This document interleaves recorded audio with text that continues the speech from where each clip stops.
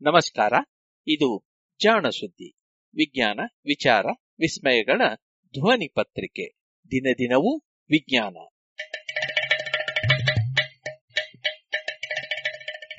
ಸಂಪುಟ 4 ಸಂಚಿಕೆ 1 ಸೆಪ್ಟೆಂಬರ್ 11, 2020.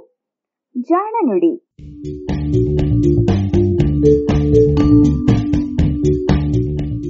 ನೆರವು ಪ್ರಗತಿ ಟ್ರಸ್ಟ್, ಕೋಲಾರ.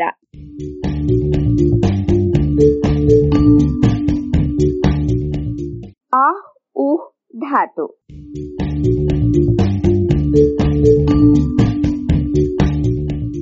ಎರಡನೆಯ ವಿಶ್ವಯುದ್ಧ ಆಗತಾನೆ ಮುಗಿದಿತ್ತು. ಅಮೆರಿಕನ್ನರು ಜಪಾನಿನ ಹಿರೋಶಿಮಾ ನಾಗಸಾಕಿಯ ಮೇಲೆ ಪರಮಾಣು ಬಾಂಬ್ ಸಿಡಿಸಿ ಯುದ್ಧವನ್ನ ತಣಿಸಿದ್ದರು. ಯುದ್ಧದಲ್ಲಿ ಸೈನಿಕನಾಗಿ ಪಾಲ್ಗೊಂಡಿದ್ದ ನೊಬುರು ಹಗಿನೋ ಎನ್ನುವ ಜಪಾನಿ ವೈದ್ಯ ತನ್ನ ಊರಿಗೆ ತನ್ನ ತಂದೆ ವೈದ್ಯ ವೃತ್ತಿ ನಡೆಸುತ್ತಿದ್ದಲ್ಲಿಗೆ ಮರಳಿ ತಾನೂ ಒಂದು ಕ್ಲಿನಿಕ್ ಅನ್ನ ತೆರೆದ. ಅವನಿಗೆ ಅಲ್ಲಿನ ಪ್ರದೇಶದಲ್ಲಿ ಒಂದು ವಿಚಿತ್ರ ಕಾಯಿಲೆ ಕಣ್ಣಿಗೆ ಬಿತ್ತು. ವೃದ್ಧ ಮಹಿಳೆಯರು ಬಲು ನೋವಿನಿಂದ ನರಳುತ್ತಿದ್ದರು. ಮೊದಲಿಗೆ ಬೆನ್ನಿನಲ್ಲಿ ಕಾಣಿಸಿಕೊಂಡ ನೋವು ಕ್ರಮೇಣ ಭುಜಗಳು, ಕೈ, ಕಾಲು ಹಾಗೂ ಕೊನೆಗೆ ಇಡೀ ದೇಹವನ್ನೇ ಆವರಿಸಿಬಿಡುತ್ತಿತ್ತು. ಮೊದಮೊದಲು ನಡೆಯಲು ಕಷ್ಟಪಡ್ತಿದ್ದಂತಹ ರೋಗಿಗಳು ಕ್ರಮೇಣ ನಡೆಯಲು ಆಗದಷ್ಟು ಕಷ್ಟವನ್ನ ಅನುಭವಿಸುತ್ತಿದ್ದರು. ಅವರ ದೇಹದಲ್ಲಿನ ಮೂಳೆಗಳು ಬಲು ಶಿಥಿಲವಾಗಿರುತ್ತಿದ್ದವು. ಕಾಲನ್ನ ಅದುಮಿದರೂ ಸಹ ಮೂಳೆ ಮುರಿಯುವಂತಿತ್ತು. ಅಗಾಧ ನೋವು ಆಗುತ್ತಿತ್ತು. ಹೀಗಾಗಿ ನೊಬುರು ಹಗಿನೋ ಈ ಕಾಯಿಲೆಯನ್ನ ಇಟಾಯ್ ಇಟಾಯ್ ಅರ್ಥಾತ್ ಆಹ್ ಉಹ್ ಎನ್ನುವ ನೋವಿನ ಹೆಸರಿನಿಂದಲೇ ಕರೆದ. ಈ ರೀತಿಯ ರೋಗಿಗಳೆಲ್ಲರನ್ನ ಒಂದು ನಕ್ಷೆಯಲ್ಲಿ ಗುರುತಿಸಿದಾಗ ಒಂದು ವಿಚಿತ್ರ ಕಂಡಿತು. ಬಹುತೇಕ ಎಲ್ಲ ರೋಗಿಗಳು ಅಲ್ಲಿ ಹರಿಯುತ್ತಿದ್ದ ಜಿನ್ಸು ನದಿಯ ಆಸುಪಾಸಿನ ನೆಲೆವಾಸಿಯರಾಗಿದ್ದರು. ಡಾಕ್ಟರ್ ಕೊಬಯಾಶಿ ಎಂಬ ಇನ್ನೊಬ್ಬ ವೈದ್ಯ ಕುತೂಹಲದಿಂದ ಆ ನದಿಯ ನೀರನ್ನ ಇಟಾಯ್ ಇಟಾಯ್ ರೋಗದಿಂದ ಮರಣಿಸಿದವರ ಅಂಗಗಳನ್ನ ರಾಸಾಯನಿಕ ಪರೀಕ್ಷೆಗೆ ಒಳಪಡಿಸಿದ. ಆಗ ಇದಕ್ಕೆ ಕಾರಣವೇನೆಂದು ಗೊತ್ತಾಯಿತು. ಈ ಇಟಾಯ್ ಇಟಾಯ್ ರೋಗಕ್ಕೆ ಕಾರಣವಾದ ಧಾತುವೇ ಇಂದು ನಮ್ಮ ಕಥೆಯ ಹೀರೋ. ಇದುವೇ ಕ್ಯಾಡ್ಮಿಯಂ. ಕ್ಯಾಡ್ಮಿಯಂ ಟ್ರಾನ್ಸಿಷನ್ ಲೋಹಗಳ ಸಾಲಿನಲ್ಲಿ ಇರುವ ಕೊನೆಯ ಪಂಗಡಕ್ಕೆ ಸೇರಿದಂತಹ ಧಾತು. ಇದಾದ ನಂತರ ಅಲೋಹಗಳ ಸಾಲು ಆರಂಭವಾಗುತ್ತದೆ. ಧಾತುಪಟ್ಟಿಯಲ್ಲಿ ಕ್ಯಾಡ್ಮಿಯಂ ಸತುವಿನ ಪಂಗಡ ಅಥವಾ ಗ್ರೂಪಿಗೆ ಸೇರಿದೆ. ಈ ಪಂಗಡದಲ್ಲಿ ಅರ್ಥಾತ್ ಈ ಗ್ರೂಪಿನಲ್ಲಿ ಸತುವಿನ ನಂತರ ಇದನ್ನ ಕಾಣಬಹುದು.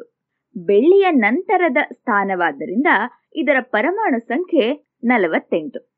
ಅಂದರೆ ಇದರ ಪರಮಾಣುವಿನಲ್ಲಿ ಕೇಂದ್ರದಲ್ಲಿ 48 ಪ್ರೋಟಾನ್ಗಳು, ಹೊರಗಡೆ 48 ಎಲೆಕ್ಟ್ರಾನ್ಗಳು ಇವೆ ಎಂದಂತಾಯಿತು.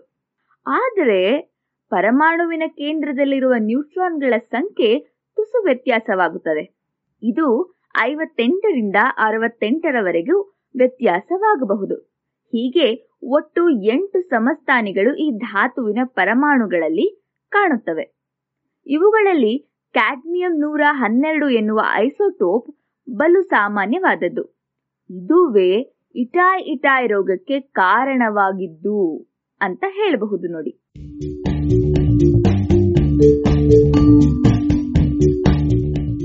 ಕ್ಯಾಡ್ಮಿಯಂ ಸತು ಮತ್ತು ಬೆಳ್ಳಿಯ ಪಕ್ಕದಲ್ಲೇ ಇದೆಯಲ್ವೇ? ಅದಕ್ಕೋ ಏನೋ ಇದರ ಬಣ್ಣವೂ ಸಹ ಇವೆರಡರ ನಡುವಿನದ್ದು. ನೋಡಲು ತುಸು ಬೆಳ್ಳಿಯಂತೆ ಕಂಡರೂ ತೆಳ್ಳಗಿನ ನೀಲಿ ಬಣ್ಣದ ಲೇಪವೂ ಸಹ ಇದಕ್ಕಿದೆ. ಕ್ಯಾಡ್ಮಿಯಂ ಪತ್ತೆಯಾಗಿದ್ದು ಕೂಡ 19ನೇ ಶತಮಾನದ ಆರಂಭದಲ್ಲಿ. ಆಗ ಯುರೋಪಿನಲ್ಲಿ ಹೊಸ ಹೊಸ ಧಾತುಗಳ ಶೋಧ ಭರದಿಂದ ನಡೆದಿತ್ತು. ಹಾಗೆಯೇ ಸತು, ಸೀಸದಂತಹ ಅಗ್ಗದ ಲೋಹಗಳನ್ನೇ ಬೆಳ್ಳಿ, ಚಿನ್ನವನ್ನಾಗಿ ಪರಿವರ್ತಿಸುವ ಆಸೆಯಿಂದ ಸಿಕ್ಕ ರಾಸಾಯನಿಕ ಪರೀಕ್ಷೆಗಳು ಸಹ ನಡೀತಿದ್ವು. ಹಾಗೆಯೇ ರಾಸಾಯನಿಕ ವಿಜ್ಞಾನದ ಮೂಲ ತತ್ವಗಳು ಪತ್ತೆಯಾಗುತ್ತಿದ್ದವು. ಈ ಸಮಯದಲ್ಲಿ ಅಲ್ಲಿ ರಸಾಯನ ವಿಜ್ಞಾನದಲ್ಲಿ ತೊಡಗಿಕೊಂಡವರಲ್ಲಿ ಬಹುತೇಕ ಮಂದಿ ಪುಡಿ ವೈದ್ಯರಾಗಿದ್ದರು. ಇವರು ಗಿಡಮೂಲಿಕೆಗಳು ಹಾಗೂ ಭಸ್ಮಗಳನ್ನ ತಯಾರಿಸಿ ಔಷಧಗಳನ್ನಾಗಿ ಒದಗಿಸುತ್ತಿದ್ದ ವ್ಯಾಪಾರಿಗಳು. ಜರ್ಮನಿಯ ಇಂತಹ ಒಬ್ಬ ಪುಡಿ ವೈದ್ಯನ ಹೆಸರು ಫ್ರೆಡ್ರಿಕ್ ಸ್ಟ್ರೋಮೇಯರ್. ಇವನು ವೈದ್ಯಕ್ಕಾಗಿ ಬಳಸುವ ಸತುವಿನ ಆಕ್ಸೈಡ್ ಅನ್ನ ತಯಾರಿಸಲೆಂದು ಅಂದು ಸತುವನ್ನ ಪಡೆಯುತ್ತಿದ್ದ ಕ್ಯಾಡ್ಮಿಯಾ ಎನ್ನುವ ಅದಿರನ್ನ ಬಳಸಿದ್ದ. ಈ ಅದಿರನ್ನ ಕಾಯಿಸಿದಾಗ ಅದರಲ್ಲಿದ್ದ ಕಾರ್ಬನೇಟ್ ಕಾರ್ಬನ್ ಡೈಆಕ್ಸೈಡ್ ಅನ್ನ ಬಿಟ್ಟುಕೊಟ್ಟು ಆಕ್ಸೈಡ್ ಆಗಬೇಕಿತ್ತು, ಬೆಳ್ಳಗಿನ ಪುಡಿ ದೊರೆಯಬೇಕಿತ್ತು. ಆದರೆ ಕೆಲವೊಮ್ಮೆ ಈ ಅದಿರಿನಿಂದ ದೊರೆತ ಪುಡಿ ಬಣ್ಣಗೆಟ್ಟಿರುತ್ತಿತ್ತು. ಅದಕ್ಕೂ ಮುನ್ನ ಬೇರೆಯವರು ಈ ಬಣ್ಣಗೆಟ್ಟ ಪುಡಿಯನ್ನ ಕಂಡಿದ್ದರೂ ಅದು ಅಚಾತುರ್ಯದಿಂದಾಗಿದ್ದೋ ಏನೋ ಅಥವಾ ಏನು ಮಾಡಬೇಕೆಂದು ತಿಳಿಯದೆ ಬಿಸಾಡಿ ಬಿಡುತ್ತಿದ್ದರು. ಆದರೆ ಸ್ಟ್ರೋಮೇಯರ್ ಈ ಬಣ್ಣಗೆಟ್ಟ ಪುಡಿ ಸತುವಿನ ಆಕ್ಸೈಡೆಯೋ ಅಥವಾ ಬೇರೆ ಏನಾದರೂ ಇರಬಹುದೋ ಎನ್ನುವ ಕುತೂಹಲದಿಂದ ಅದನ್ನ ಶುದ್ಧಿಗೊಳಿಸಿದ. ದೀಪದ ಮಸಿಯ ಜೊತೆಗೆ ಸೇರಿಸಿ ಸುಟ್ಟ. ಆಗ ತುಸು ನೀಲಿ ಬಣ್ಣದ ಲೋಹ ದೊರೆಯಿತು. ಇದು ಹೊಸ ಲೋಹ ಎಂದು ಅರಿತ ಆತ ಕ್ಯಾಡ್ಮಿಯಾದಿಂದ ದೊರೆತ ಲೋಹವಾದ್ದರಿಂದ ಕ್ಯಾಡ್ಮಿಯಂ ಎಂದು ಹೆಸರಿಸಿದ. ಹೀಗೆ ಹೊಸ ಧಾತುವೊಂದರ ಶೋಧವಾಯಿತು. ಅಂದಿನಿಂದ ಇಂದಿನವರೆಗೆ, ಅಂದರೆ ಸುಮಾರು 2 ಶತಮಾನಗಳವರೆಗೂ ಈ ಕ್ಯಾಡ್ಮಿಯಂ ನಮ್ಮನ್ನ ಆವರಿಸಿದೆ. ನಿತ್ಯದ ಬದುಕಿನಲ್ಲಿ ಹಲವಾರು ರೂಪದಲ್ಲಿ ಬಳಕೆಯಾಗುತ್ತಿದೆ. ಇದು ಸತುವಿನ ಗ್ರೂಪಿಗೆ ಸೇರಿದ ಧಾತುವಾದ್ದರಿಂದ ಸತು ಎಲ್ಲೆಲ್ಲಿ ಇದೆಯೋ ಅಲ್ಲೆಲ್ಲ ಒಂದಿಷ್ಟಾದರೂ ಕ್ಯಾಡ್ಮಿಯಂ ಇದ್ದೇ ಇರುತ್ತದೆ. ಕಬ್ಬಿಣ, ಉಕ್ಕು ಮೊದಲಾದ ಲೋಹಗಳು ತುಕ್ಕು ಹಿಡಿಯದಿರಲಿ ಎಂದು ಅವುಗಳ ಮೇಲೆ ಸತುವಿನ ತೆಳು ಲೇಪವನ್ನ ಹಚ್ಚುವುದುಂಟು. ಇದನ್ನ ಗ್ಯಾಲ್ವನೈಸೇಷನ್ ಎಂದು ಕರೆಯಲಾಗುತ್ತೆ, ಅಥವಾ ಕಲಾಯಿ ಹಚ್ಚುವುದು ಅಂತ ಸಹ ಕರೆಯಲಾಗುತ್ತದೆ. ಈ ಕಲಾಯಿಯ ಜೊತೆಯಲ್ಲಿ ಒಂದಿಷ್ಟು ಕ್ಯಾಡ್ಮಿಯಂ ಕೂಡ ಇದ್ದೇ ಇರುತ್ತದೆ. ಹೀಗಾಗಿ ಇಂತಹ ಕಲಾಯಿ ಕಟ್ಟುವ ಕೆಲಸ ಮಾಡುವ ಬಹುತೇಕ ಜನರಲ್ಲಿ ಇಟಾಯಿಯಂತಹ ಕಾಯಿಲೆ ಕಾಣಿಸಿಕೊಳ್ಳುವುದು ಸಹಜ. ಜಿಮ್ಸು ನದಿಯ ಬಳಿಯಲ್ಲಿಯೇ ಈ ರೋಗ ಹೆಚ್ಚಾಯಿತೇಕೆ ಎನ್ನುವುದಕ್ಕೆ ಅದರ ಬಳಿ ಇದ್ದ ಒಂದು ಸತುವಿನ ಕಾರ್ಖಾನೆಯಿಂದ ಹರಿದು ಬಂದು ನದಿ ಸೇರಿದ ಮಾಲಿನ್ಯವೇ ಕಾರಣ. ಸತುವನ್ನ ಸಂಸ್ಕರಿಸುತ್ತಿದ್ದ ವೇಳೆ ಅದರೊಟ್ಟಿಗೆ ಇರುತ್ತಿದ್ದ ಕ್ಯಾಡ್ಮಿಯಂ ನದಿ ನೀರನ್ನ ಸೇರುತ್ತಿತ್ತು. ಇದೇ ನದಿಯ ನೀರಾವರಿಯಿಂದ ಸುತ್ತಮುತ್ತಲಿನ ಗದ್ದೆಗಳಲ್ಲಿ ಭತ್ತ ಬೆಳೆಯುತ್ತಿದ್ದರು. ದುರಾದೃಷ್ಟವಶಾತೆಂದರೆ ಭತ್ತದ ಗಿಡಗಳು ಕ್ಯಾಡ್ಮಿಯಂ, ಕ್ರೋಮಿಯಂ, ಆರ್ಸೆನಿಕ್ ಮುಂತಾದ ಭಾರೀ ಲೋಹಗಳನ್ನ ಹೆಚ್ಚೆಚ್ಚು ಹಿಡಿದಿಟ್ಟುಕೊಳ್ಳುತ್ತವೆ. ಹೀಗೆ ಕ್ಯಾಡ್ಮಿಯಂ ಆ ಗದ್ದೆಗಳಿಂದ ಹುಟ್ಟಿದ ಅಕ್ಕಿಯನ್ನ ಕೂಡಿಕೊಂಡು ಬಿಟ್ಟಿತ್ತು. ಅದನ್ನ ಸೇವಿಸಿದ ಅಲ್ಲಿನ ಜನರಿಗೆ ಇದು ವಿಷವಾಯಿತು.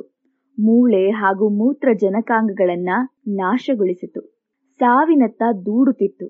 ಇದರ ಜೊತೆಗೆ ಮಹಿಳೆಯರಲ್ಲಿ ಸಹಜವಾದ ಹಾರ್ಮೋನ್ಗಳ ಏರುಪೇರು ಕ್ಯಾಡ್ಮಿಯಂ ಪರಿಣಾಮವನ್ನ ಮತ್ತಷ್ಟು ಉಲ್ಬಣಗೊಳಿಸುತ್ತಿತ್ತು. ಕಳೆದ 5 ದಶಕಗಳಲ್ಲಿ ಈ ಪ್ರದೇಶದಲ್ಲಿ ಸ್ವಲ್ಪವೇ ಹೊಸ ಮಣ್ಣು ಬಿತ್ತುವ ಕೆಲಸ ನಡೆದಿದೆ. ಇದರಿಂದಾಗಿ ಈಗ ಅಲ್ಲಿನ ಅಕ್ಕಿಯಲ್ಲಿ ಕ್ಯಾಡ್ಮಿಯಂ ಅಂಶ ಕಡಿಮೆಯಾಗುತ್ತಾ ಬರುತ್ತಿದೆ.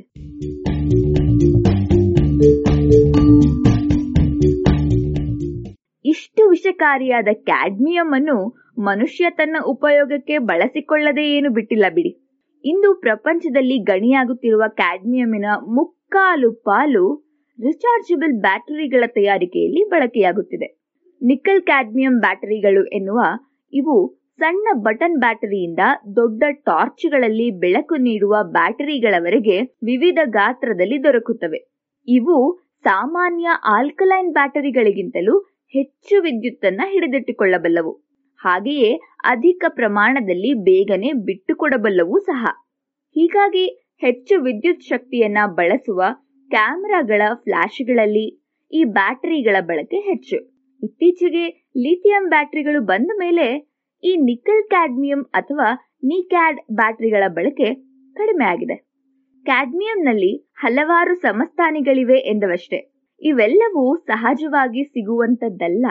ಕೇವಲ 1-2 ನಿಸರ್ಗದಲ್ಲಿ ಸಹಜವಾಗಿ ಕಾಣುತ್ತವೆ.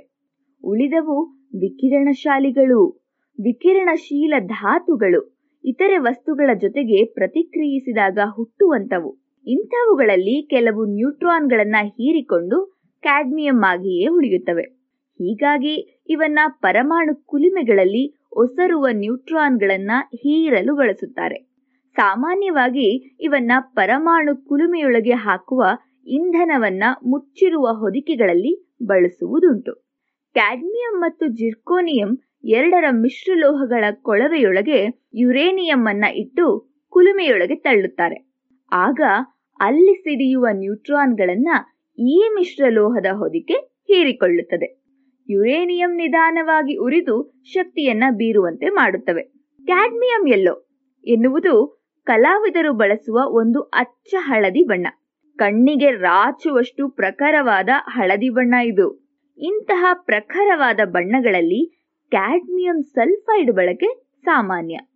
ಕ್ಯಾಡ್ಮಿಯಂ ಸಲ್ಫೈಡಿನ ಜೊತೆಗೆ ಸತುವಿನ ಹಾಗೂ ಸೆಲೇನಿಯಂ ಸಲ್ಫೈಡ್ಗಳನ್ನ ವಿವಿಧ ಪ್ರಮಾಣಗಳಲ್ಲಿ ಮಿಶ್ರ ಮಾಡಿದಾಗ ಹಳದಿಯಿಂದ ಕಿತ್ತಳೆಯವರೆಗೆ, ಕಾವಿಯಿಂದ ಕೇಸರಿ ಬಣ್ಣದವರೆಗೆ ಹಲವು ರಂಗುಗಳನ್ನು ಪಡೆಯಬಹುದು. ಹೀಗೆ ಚಿತ್ರಕಲೆಯಲ್ಲಿ ಗೋಡೆಗಳಿಗೆ ಹಚ್ಚುವ ಬಣ್ಣಗಳಲ್ಲಿ ಕ್ಯಾಡ್ಮಿಯಂ ಬಳಕೆಯಾಗುತ್ತದೆ. ಹೆನ್ರಿ ಮ್ಯಾಟಿಸೆ ಎನ್ನುವ ಫ್ರೆಂಚ್ ಕಲಾವಿದ ಪ್ರಸಿದ್ಧ ಕಲಾಕೃತಿಗಳಲ್ಲಿ ಹಳದಿ ಬಣ್ಣ ಬಲು ಪ್ರಧಾನವಾಗಿತ್ತು. ಆದರೆ ಸುಮಾರು 50-60 ವರ್ಷಗಳ ನಂತರ ಈ ಬಣ್ಣಗಳು ಕಳೆಗುಂದಿ ಕಪ್ಪಾಗತೊಡಗಿದಾಗ ಅದರಲ್ಲೇನಿದೆ ಎಂದು ಪರೀಕ್ಷಿಸಿದರು. ಅದರಲ್ಲಿ ಕ್ಯಾಡ್ಮಿಯಂ ಸಲ್ಫೈಡ್, ಕ್ಯಾಡ್ಮಿಯಂ ಆಕ್ಸಲೇಟುಗಳಿದ್ದವು. ಇವು ಬದಲಾಗಿ ಕ್ಯಾಡ್ಮಿಯಂ ಕಾರ್ಬನೇಟು ಆದಾಗ ಬಣ್ಣ ಕೆಟ್ಟಿತ್ತು ಎಂದು ಒಂದು ಅಧ್ಯಯನ ತಿಳಿಸಿದೆ. ಗೋಡೆ ಬಿಸಿ ಏರದಿರಲಿ ಎಂದು ಬಿಸಿಲು ಬೀಳುವೆಡೆ ಬಳಸುವ ಬಿಳಿ ಬಣ್ಣಗಳಲ್ಲಿಯೂ ಕ್ಯಾಡ್ಮಿಯಂ ಇರುತ್ತದೆ. ಇದು ಸಾಮಾನ್ಯಕ್ಕಿಂತಲೂ ಹೆಚ್ಚು ಶಾಖವನ್ನ ಹೀರಿಕೊಳ್ಳಬಲ್ಲುದಾದ್ದರಿಂದ ಇಂತಹ ಬಣ್ಣಗಳನ್ನ ಅಂತರಿಕ್ಷ ನೌಕೆಗಳ ಮೇಲೂ ಬಳಿಯಲು ಉಪಯೋಗಿಸುತ್ತಾರೆ. ಇನ್ನು ಅಗ್ಗದ ಲಿಪ್ಸ್ಟಿಕ್, ಉಗುರಿನ ಬಣ್ಣಗಳು ಮತ್ತು ಇತರೆ ಬಣ್ಣಗಳಲ್ಲಿಯೂ ಕ್ಯಾಡ್ಮಿಯಂ ಇರಬಹುದು. ಹಾಗೆಂದರೆ ಕ್ಯಾಡ್ಮಿಯಂ ವಿಷ ನಮ್ಮನ್ನು ತಾಕುವುದಿಲ್ಲವೇ? ಅತಿ ಅಲ್ಪ ಪ್ರಮಾಣದಲ್ಲಿ ಕ್ಯಾಡ್ಮಿಯಂ ನಮ್ಮ ದೇಹವನ್ನು ಹೊಕ್ಕಾಗ ಅದನ್ನು ಹೊರಚೆಲ್ಲುವ ಸಾಮರ್ಥ್ಯ ದೇಹಕ್ಕೆ ಇದೆ. ಹೀಗಾಗಿ ಇವು ಅಷ್ಟು ಅಪಾಯ ಮಾಡವು. ಆದರೆ ಪ್ರಮಾಣ ಅತಿಯಾದಾಗ ಈ ಕ್ರಿಯೆಯೂ ಸಾಲದಾಗಿ ಕ್ಯಾಡ್ಮಿಯಂನ ವಿಷ ಪ್ರಭಾವ ತೋರ್ಪಡುತ್ತದೆಯಂತೆ. ಬ್ರೆಜಿಲಿನ ಕಸ ವಿಂಗಡಿಸುವ ಸಿಬ್ಬಂದಿಗಳ ರಕ್ತದಲ್ಲಿ ಸಾಮಾನ್ಯ ಜನರ ರಕ್ತದಲ್ಲಿ ಇರುವುದಕ್ಕಿಂತಲೂ 4 ಪಟ್ಟು ಹೆಚ್ಚು ಕ್ಯಾಡ್ಮಿಯಂ ಅಂಶ ಇರುವುದಾಗಿ ಮೊನ್ನೆ ಒಂದು ಅಧ್ಯಯನ ವರದಿ ಮಾಡಿತು. ಇದು ಕ್ಯಾಡ್ಮಿಯಂ ನಮ್ಮ ನಿತ್ಯ ಬದುಕಿನಲ್ಲಿ ಎಷ್ಟು ಹಾಸು ಹೊಕ್ಕಾಗಿದೆ ಎನ್ನುವುದಕ್ಕೆ ಒಂದು ಪುಟ್ಟ ಉದಾಹರಣೆ. ಹಾಗೆಯೇ ಅದರ ಬೇಕಾಬಿಟ್ಟಿ ಬಳಕೆಯಿಂದ ಏನೇನು ಹಾನಿಯಾಗಬಹುದು ಎನ್ನುವುದಕ್ಕೆ ಒಂದು ಎಚ್ಚರಿಕೆ ಎನ್ನಬಹುದು.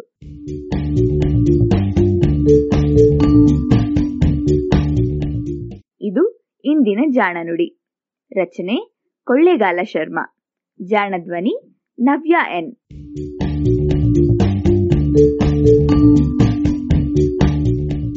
ನೆರವು ಪ್ರಗತಿ ಟ್ರಸ್ಟ್, ಕೋಲಾರ.